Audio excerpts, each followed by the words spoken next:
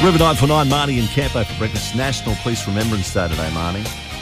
Joining us this morning is Senior Sergeant Troy Hamilton, great friend of the show. Good morning, Troy. How are you? Yeah, good morning, guys. Very well, thank you.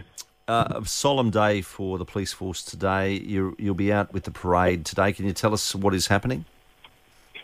Yeah, look, it's the annual Police Remembrance Day today, and this morning from 9:45, the police will march from the intersection of Ellenborough and Brisbane Street there in the CBD. Mm-hmm. We'll make our way down Ellenborough, around Bremer, back into Elizabeth, and at 10 o'clock this morning there will be a service at St Mary's Cathedral. Okay, That'd and be so beautiful. this is held every year to honour police right around the country who've lost their lives, and to ensure, obviously, integrity, courage and bravery of their sacrifices, that is never forgotten, and for their families as well.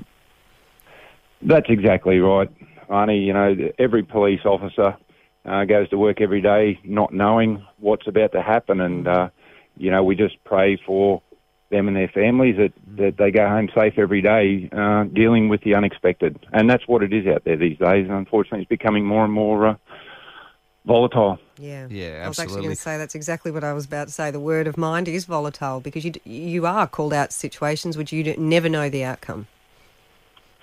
That's exactly right, and you know, police are always operate at a very heightened level of awareness, because from the moment they, whether it be just a simple traffic stop or attending a domestic violence as they approach a residence, they don't know what they're faced with, and unfortunately in recent years we've seen the loss of lives, particularly of local police. Yeah, well, we were only talking earlier about Brett Fort, Marnie, Senior Constable Brett Fort. 2017 is when he passed, and it goes so quickly, but it's never forgotten, is it? Is it, Troy? No, it's absolutely not, Campo. It, you know, at the end of the day, unfortunately, Brett's life come to an end, but family, friends, loved ones still need to live with that grief and that pain, and our heart goes out to them. Absolutely. Yeah, absolutely. And you're right, as you say, you know, every day is a day that, you know, your job is to serve and protect, and you don't know how that's going to turn out. You know, your job is there to protect the community and enforce those things. So it's a tough job, mate, very much so. Yeah, it certainly is, and I know today we remember police, but it's all emergency services, Arnie. Like, you know, every day we go out there. Yeah, it's just the unknown.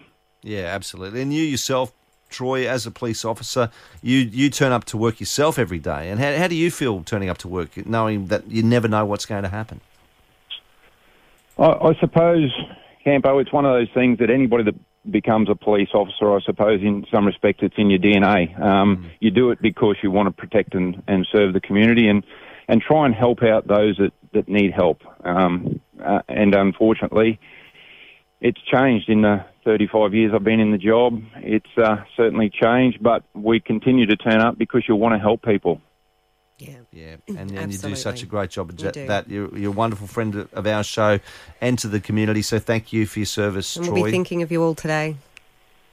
Look, appreciate it, guys, really do, and the support from the community is always highlighted on a day like today, and whilst police may be sombre, they certainly appreciate that the community support we get. Yeah. All right, Senior Sergeant Troy Hamilton, thank you so much. No worries, guys. Marnie and Campo, River 949. Buy better, sleep better.